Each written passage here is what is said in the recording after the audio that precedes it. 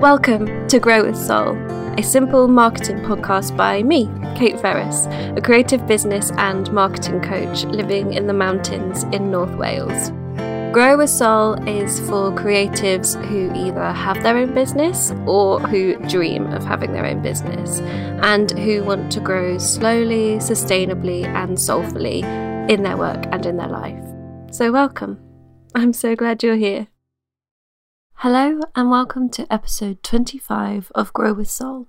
It's just me today, and I'm going to be talking through a question I've had several times over the last few months, which is, how do I go from the seed of an idea into a fully fledged actual business?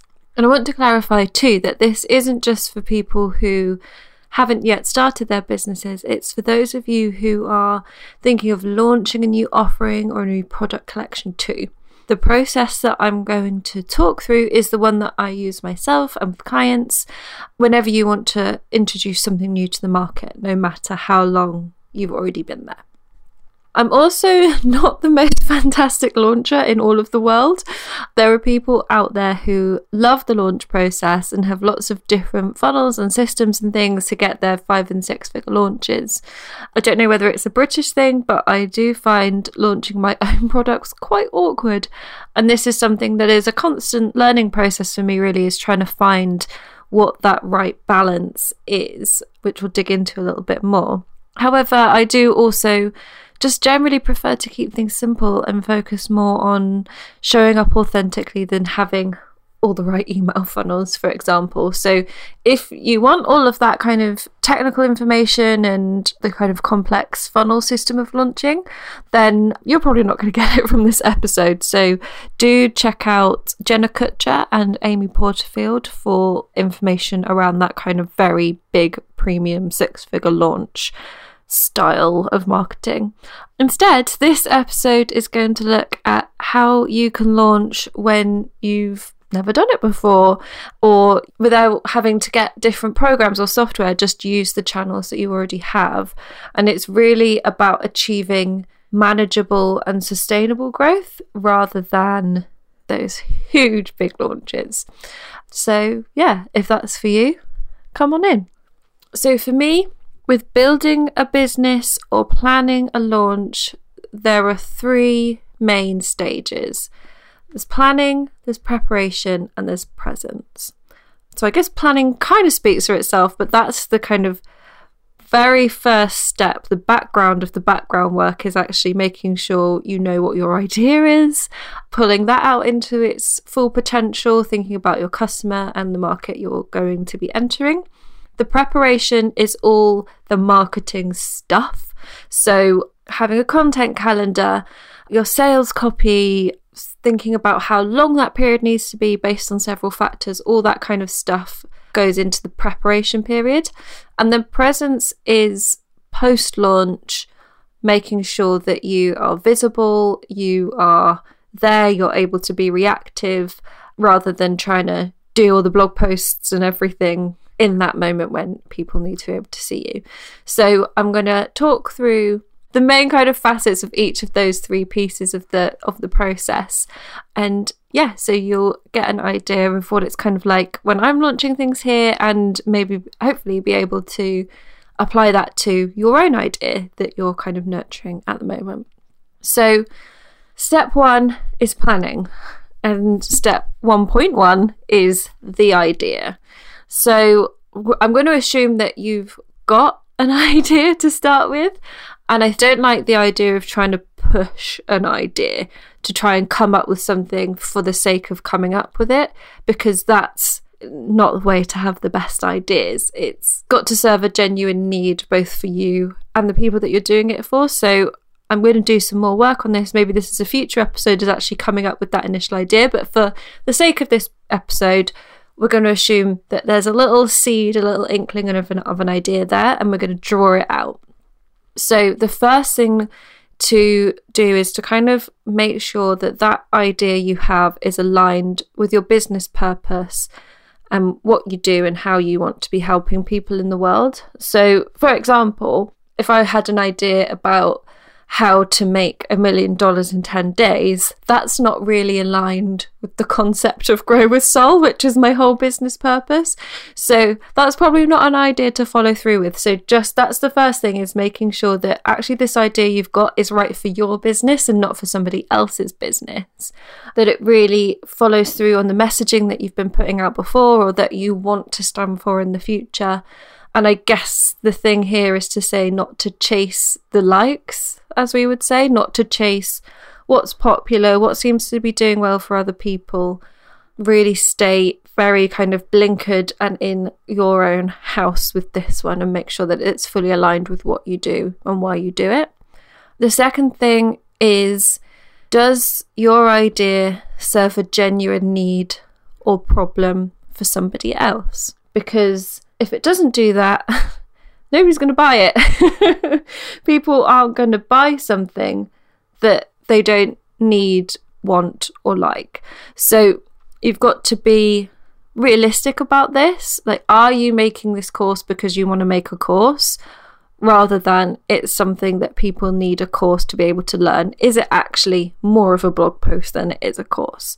But also, don't be too hard on yourself. And I think this particular question is always very difficult for product-based businesses and makers, because depending on what your product is, people very rarely need that product, and it's hard to think, what problem does that product solve? So really think out of the box with that one.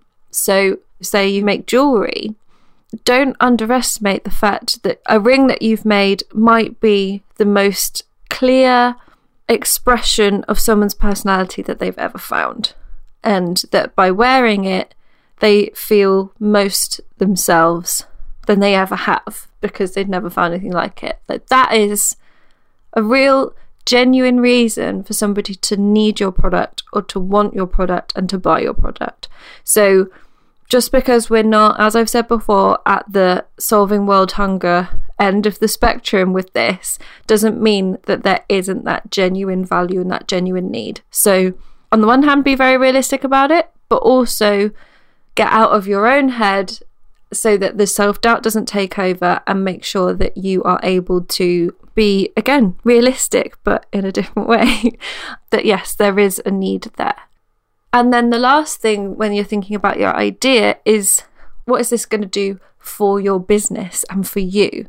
So do you actually need to launch another offering right now, or are you actually pretty snowed under as it is? Are you looking to, say, move away from one-to-one work, and does this offering actually help you with that? So for example, say you can't deal with your inbox any longer, you need to start having fewer people email you, so you want to take on fewer one-to-one clients. Is the idea you're thinking of solving that problem, or is it just giving more people different reasons to email you, for example? So be really clear on what you want this to do for your business, rather than just launching something out there just to make more money and to have another thing. Like, what is it that's going to make you move what you're doing forward or make your life better? So be very, very clear on that, because I think that's a big thing that we all do, that we think, oh, I've got this great idea and I want to follow it. But actually, is it sustainable for you in your life? Is it moving you in the direction you want to go to for your goals, your big goals for your life and your work? So once you've kind of asked yourself those things, the next thing to come on to is the customer. And this can be really helpful with point 2 about, does this serve a genuine need or problem? And if you listened to last week's episode with Susanna, you can really work with your customer to build the idea a bit more. Because as I said in that episode, you can be building this thing in isolation and spend 6 months on it, and then as soon as you release it to the world, people say, oh, it'd been nice if it was a little bit more like this, and you've just wasted that whole 6 months. So work with your customer to work out whether it does serve a genuine need or problem, and how you can tweak it to make sure that it really does properly serve that need or problem. But reining it back a little bit, first, do you already know your customer? Are you starting out and you've not done any work on this yet, or you've not built an audience, or maybe you have got an audience but you're not 100% sure whether they're the right audience for this new product? So therefore, do you need to find a new customer base? That's very important things, because you have to have somebody to sell it to. You can have the best idea in the world, but if you can't get it in front of the people who it's meant for, then it's not going to sell. So you've got to be, again, very realistic about this. And just because you've got 4,000 followers doesn't mean that they're following you because they want to buy this idea. So start testing the water with an existing audience to see how they're reacting to it. But if you're starting from scratch, perfect, because you can start from scratch with building an audience that you know need your thing, which can be much, much more easy than shifting an audience to start to think that they want something that maybe they probably didn't. So make sure that you are working on making sure you're very clear on who that person is and how you can help them. And then you just need to make sure that the kind of USPs, the unique selling points of your products or your idea, really matches up to that customer's needs. So again, this is going back and asking them what they want, what their problem is, and just slightly shifting the idea so that it really matches up with that customer need, so that you can be sure that you're really creating the thing that needs to exist rather than just chasing what you think is best, because we need more frames of reference than our own head almost 100% of the time. So once you've done that more internal stuff of making the idea what it needs to be, digging into the customer and whether you need to find new customers or need to change your following, and if you want to dig deeper into that, I think it's episode 6, which is the why and the who of your business. That's goes into that stuff in way more detail.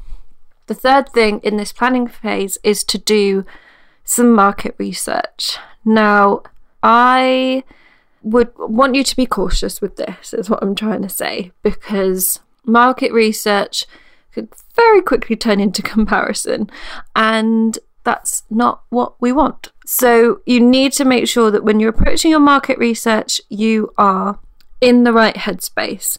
I always talk about asking a question of your market research, so you're not just going to see what's out there, have a scroll, look into people's work, because yes, that way you're going to be like, well, there's no space for me. This person's doing it amazingly. I'm never going to do it. Go in asking a question. So maybe it's, what are the price points of other people doing similar things? How are they marketing to their sorts of person? Go in looking for specific information so that you can kind of keep that more objective researcher mindset on. You don't want to do too much so that you kind of just become other people and do what they're doing as well, but just you want to be aware of the space that you're moving into so that you don't score any own goals, like not know there's another meditation app if you're launching a meditation service, for example. So that's what you want to look at, is where you sit in the market. So who else is doing similar things, and also look at who's doing things that aren't similar but that solve the same problem. So an example might be, if you make bikes, well, people are going to buy a bike because they want to exercise, but then actually a gym is probably one of your competitors in that space as well, because that's somewhere else where people can go to get fit. So look at what all the different options are for your customer to solve their problem, and think about how you can then position yourself as the best solution to solve that problem. Also look at what other people are doing to market their business, and look at what you can use and take into yours. So if somebody else seems to be having really good success with podcasting rather than blogging, for example, and you were thinking of blogging, then maybe that's something that you can use, because you know then that kind of audience is really, that's where they're consuming your content. But also, what can you improve on? What are people doing that's not quite hitting the spot with their customers? What are the questions that keep coming up? What isn't feeling right to you? What do you think that's good, but it's not quite there? How can you improve on what others are doing? So all that kind of stuff, so you can know that when you're doing your preparation or your kind of marketing prep, you know what you're going to be coming up against and how you can differentiate yourself within that market. It's not about doing the same or following the rules. It's about being really different. Once you know what others are doing, you can make sure that you stand out to your people by being more this or more authentic or more that. But use that to be different, not the same. The other thing to look at with your market research is pricing, which we all hate to talk about. And particularly with service-based offerings, it's very difficult because it's so subjective, because the only real cost you have is your time. And that in itself is quite subjective as well. With products, it's slightly easier because there are many more formulas out there about, the cost of the materials, the cost of your time, percentages on top of that, and it's kind of easier to have a bit of a place to go from. But generally with charging, my rules are always to charge your worth, because if you start charging low for something, once you're a week into the project, you've sold your first one, you're going to immediately resent it, because you're not getting paid what you want to be paid for that work. Don't just start really low and just think, I'll just do this, people can't afford it, because you're not going to have a nice life working like that. So charge what you're worth, but make it accessible for people.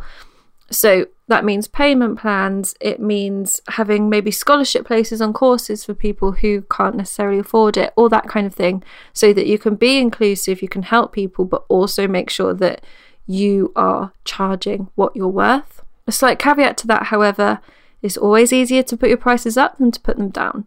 You don't want to have a course and then actually you sell, say, 5 places at £300 and you think, God, next time I'm going to put it down to £150, because those 5 people who bought the course are going to be like, well, hang on, why did I pay double for this?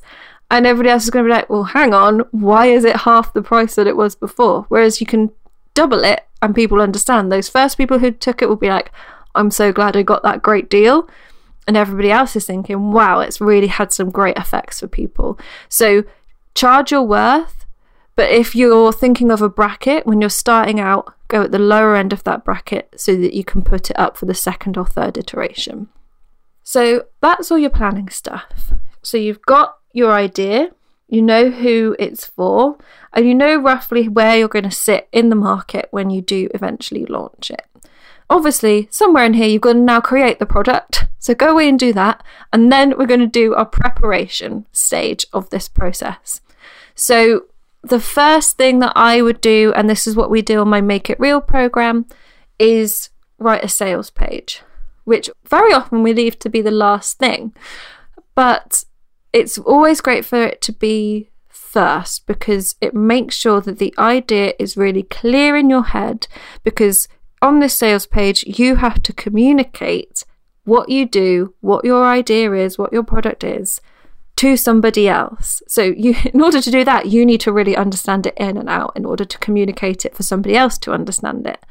And what the sales page also does is it makes you really think and connect to what are those key selling points? What are the things that really help to solve that problem or to achieve that goal for my person? So it fixes you in and focuses you on being really clear about what your product is and how it helps people, because that's what you want in your head when you're planning all your marketing material, is that stuff.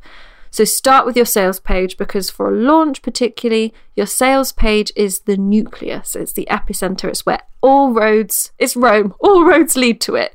Wherever you're marketing your launch, everybody's going to eventually end up at that sales page. So that really is the kind of crux of what you're doing. So once you've got that and that's all done, what I always like to do is I work backwards from things. So if you've got a launch date in mind, work backwards from that to see what needs to be put in place in order for you to be launching with everything that you want to be launching with.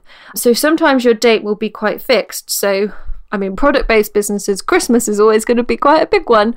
So you can't really shift that too much. So you've got to make sure you're starting it enough in advance, or even if you're not, you then have to be ruthless about what you're going to be able to include in that launch. So maybe you're not going to be able to start a new podcast, but you can get the blog posts out, and that is going to be absolutely better than not doing anything at all. But if your launch date is quite arbitrary, so you've just kind of plucked it out of the air and it's not really based on anything, make sure that you have got the time and space in there to do the things that you want to do. Because particularly if it's a brand new business or a brand new offering, you want to make sure there's enough space in that launch and pre-launch period to be really educating people and telling people what's going on. So work backwards from those dates and think about what you want to be doing on that launch date. You want to have everything done, and look at all your channels. So you've got your social, you've got your blog, you've got your email list. You can use outreach to get more coverage of your product. So start thinking about when you need to be pitching those things. So for outreach, it might be even 6 months before for some press opportunities. But with things more like blogging and social, you can do those quite quickly depending on how you work. Another thing that's going to depend on the length of this launch and pre-launch periods really depends on your situation and your business. So, as we discussed earlier, do you need to build a whole customer base first? Because if you do, you're not going to be launching in a month, because that's just not enough time to build the trust with people to know that they can follow you, even let alone buy from you. So you need to be realistic about that and think, if one of those steps when you're moving back from the launch is grow an audience, that needs its whole other plan of its own. So just be really mindful of that and be really realistic. So if it needs to be pushed back an extra 6 months, so you've got more time to be doing the audience building and building the trust and establishing your expertise, that's a really smart thing to do. And when I say launch and pre-launch, by the way, pre-launch is what you do before you put the thing on sale. So your pre-launch, if you're launching a course, might be that you are creating blog posts about your experience with online courses or your experience with the thing that you're going to be teaching before you've even mentioned that this thing's going to exist, so that you're starting to set the seeds, sow the seeds even, and set the tone of what's going to be coming once you've launched the thing. So an example for this was my first Campfire launch, because it was my first thing that wasn't one-to-one, and I launched that in April 2018. But for, I think it was a month and a half beforehand, I started to up the amount I was talking about content creation. So I was doing maybe every other blog post was about content marketing in some way before I'd even said about the course. And I also had done some posts about investing in your personal development and how to know what course is for you, all that kind of thing, to set those tones of getting people into that mindset of thinking about their own content marketing and thinking about how they wanted to learn about it. So I did all of that, and then I launched the course, and I had quite a long launch period. I think it was about a month and a half again, during which I went a little bit more explicit with my content marketing posts. So there was a lot of how to plan your content, so that really linked very explicitly with what the content of Campfire is. So that's how I did that first launch, and that was very successful, but it was an awful lot of work. So I haven't done it that way again, because really I would run out of things to talk about content marketing quite quickly if I was doing that intensity. But also I found it was unnecessary, because people, in my experience, buy either right at the beginning of a launch or probably 80 to 90% of the time right at the very end on the last couple of days. So I have shortened my launch periods since then, and I actually think of that I'm always in a kind of pre-launch state. So given that I run the courses twice a year, when they're not on the sale, I'm always in that kind of pre-launch state of making sure people are thinking about taking a course or thinking about their content or thinking about their outreach, so that by the time the launch comes around, you're not educating them from point zero. They're already kind of embedded in that idea of this stuff that I talk about. So that's the kind of difference between pre-launch and launch. But what you do need for both of them is a good content calendar.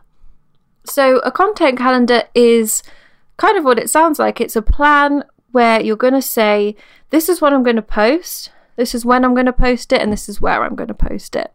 And for a launch, this is particularly useful because you might have a lot of different things going out. You're going to have more emails than usual, probably. You're going to have more social media. So for me, I don't just have my grid posts, I'll have a few lives in there. I'll be doing more stories than usual. I'll have very specific blog posts going out, maybe some outreach. So I might be on a podcast to talk about my course. And all of those things all need to tie together. So I don't want to be putting a blog post out, but then not linking it to the fact that I was on this podcast, and then not having an opt-in for people to sign in and all that kind of stuff. So the calendar really helps you make sure that everything's going out all at the right time. They're all joined up, and that can really help you in your pre-launch and your launch period to know that when you're talking on your live, if you're going to do one, that you can refer back to a blog post that you put out earlier that day, rather than, oh god, I did write a blog post on this but it's not out there, oh I'll put it out later. It just makes everything a bit more seamless and helps you to stay really in control of it. And the good thing with doing that is also that you can batch your content before you launch as well. So you can be taking all the photos, you can have written up your email sequence, you can have written up your blog posts, so that you're not there during your launch period furiously typing something out before you have to go on a podcast or whatever. So that's a really important thing, that you've got all of that going on in this preparation period, so that when you get on to the next stage, which is presence, you can be just that, you can be present. So yeah, the preparation stage really is everything that we talk about in marketing, just kind of on steroids and to one end. So rather than you're just thinking about your usual email newsletter and your usual blog posts, which are all quite evergreen, whenever people come to them, they can come to them at any time and they get an idea of what you stand for. Whereas with launch marketing, it can still be evergreen. So the posts that I've written about how to plan your content, they're not going to go out of date, but it's very specific to that moment in time in your business, so that people come to your business at that time, they know this is when I can get this content marketing course, for example. So it's just making sure that all that stuff that you would normally doing is just really happening all towards that one end. And for product-based businesses, the same rules apply. So depending on kind of what your business launch is about, say you're doing a shop opening, all your social media can be talking about that shop opening, showing you making the products behind the scenes, reminding people of the date it's going to be open and how to buy. Your blog posts again can be showing that behind the scenes. Your emails can be a countdown. You can send maybe a product to some influencers or to some magazines to get some outreach. So all the same stuff applies, just in your context as a product-based business. So working backwards from your launch date, planning your content calendar and batching all the content that you need to do so that during that launch you can be present. All the same rules apply. So let's talk about presence, because this is what's really important during a launch period, is that you need to be visible. So you need to make sure that you're showing up in people's lives frequently and regularly so they don't forget that you exist, because you've done all this work to make the thing in the first place, and then all your preparation marketing work, you need to be there pushing it out there, making sure that people are seeing it. And this is the thing that we all feel awkward about. And what I'll say is that this doesn't mean every day talking about your product and on stories every hour sharing, telling people to turn up and buy your product, because that gets very boring very quickly for everybody involved. You're going to get people skipping. You're going to get yourself hating yourself because you hate how salesy you're being. So you can still use the 80-20 rule here, which is that 80% of what you talk about should be pure value for your customer and 20% should be talking about your course or your product. And I think probably a lot of us do more 95-5 or 99-1. But during this period, even if you're talking about something that's not related to your course or your product, or that's not directly buy this now, so maybe to use the content marketing example again, you can be talking about how you plan your content. You can be showing that and be providing value through that, but just without mentioning the course so much. Or with your product, you can be showing the behind the scenes of you making without saying buy this, buy this, buy this. So you can use this 80-20 rule to make sure that you're present without being boringly salesy. So it's more important that people keep seeing your little icon pop up on their stories feed, or continually see you posting, or have blog posts to always go and read, rather than they occasionally see you pop up and every time you pop up you're talking about somebody buying your course. So make sure that you're always there, that they can't ever forget that you exist. And with this, really play to your strengths. As I discussed on the Little Chapters episode on being an introvert a few weeks ago, I am somebody who's pretty good at doing live broadcasts. I find them quite easy to do. I actually really enjoy them. That's a place that I am really good at showing up and providing value and answering everybody's questions and all that kind of thing. Some people, that's hell. So I'm not saying you have to show up like that. You show up in the way that you show up best. So maybe that's your grid posts on Instagram always do really well because your photography is great or your captions really connect. Then just do more of that so that you can show up in that way. Or maybe your email list is really strong, so send a few more emails than you usually would. Show up where you best show up, where you're going to be the best version of yourself in order for people to remember that you exist. That's the whole point here. And the other point of it is that you can be reactive.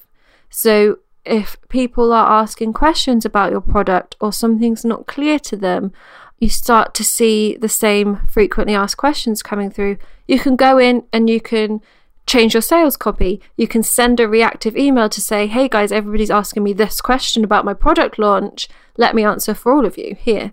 If you are really bogged down in, oh God, I've got to get that blog post out, you're going to miss this stuff. You're not going to pick up on that ability to be reactive. You're not going to have the time to send that email explaining things a bit more clearly. And you're not going to have the time to be responding to messages, answering those questions. So that's the whole point of the preparation work, is that during the actual period of the launch, when the thing is on sale to when it closes, you can be there. You can be very accessible when people have got questions, so you can answer them quickly and provide a great customer service. And you can be present and visible so that for the people who are on the fence or they're not quite sure or they're waiting till the day it closes, they're not going to forget that you exist. So that's the 3-step process of planning, preparation and presence. And I know that a lot of people have a lot of fear about launching. I have a lot of fear about launching, something that I wrote about a few months ago in a post about failure on the blog.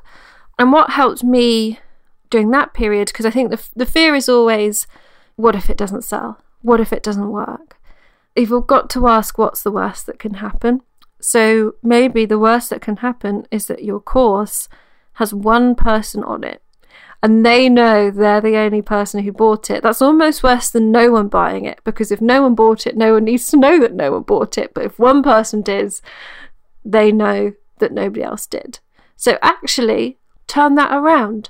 If that one person bought your course, then that person is going to have the best course experience ever, because they're going to have you working with them one-to-one on this thing that they've been excited to buy. So give them that and think of it like that, and really take yourself and your ego out of it and think, this person's going to have the best time ever, and lead with that. And similarly with your product launch. So if you don't sell out absolutely everything, what's the worst that can happen? You take extra stock to a fair, or you keep your online shop open, or you give it out to some more wholesalers. It still can be sold. It's not a finite thing. And just a story really with this is that when I launched the whole business, so when I first quit my job, moved here to Wales, and proudly announced that I was open for business, I could take coaching clients now. I had my friends share online about how I was now available for booking. I had all these blog posts going out. I had emails going out. I had people on Instagram following me. I didn't book any clients. In that launch period, I didn't book a single person. And in fact, I didn't have a single inquiry. I didn't have one email asking me about what I did. And that was really the worst that could happen, I think. And to be honest, I carried on because really I didn't have a choice, because I'd moved up here. But imagine if I'd given up because that first launch didn't live up to my dreams. And actually it took 3 months of hammering away before anybody even inquired about working with me. So when I say what's the worst that can happen, I have actually genuinely been in that place where the worst did happen and it was okay. I carried on. I learned a lot from it. I reviewed everything that I was doing, started to see what might be going wrong and changed it. So believe me when I say that the worst that can happen isn't actually a bad thing, and you can always learn from it, and there's always the next time. But by following the process, it gives you something to go on, something to test and learn, and gives you the best shot at it being the best launch it can be at that time. But the first one is always going to be the worst, but you only have to do the first one once, and you can learn so much from it and move on. So yes, if you're planning on launching a new business or launching a new idea, good luck and let me know how it goes. If you have a seed of an idea you want to launch, then you still have time to join my group coaching program, Make It Real, which starts on February the 19th. This program really does what it says on the tin. We take your idea and we make it into a real life business over the course of 4 months. We follow the process that I used to set up my business and the one that so many of my one-to-one clients have found really game-changing in their lives. You'll get weekly exercise and tasks from me that will move you forward, group calls and Q&As, plus you'll be doing it all alongside a group of completely like-minded women to cheer you along. So to find out more, go to the coaching section on my website, simpleandseason.com, or click the link in the show notes. Any other links that we mentioned will be on my website at simpleandseason.com/podcast. And you can come and find me on Instagram at simpleandseason and tag me and share where you are listening. Also, I've not asked you to do this in a while, but if you could rate and review there in the podcast app, that would be really helpful to help other people find this podcast. And until next time, I hope you grow with soul.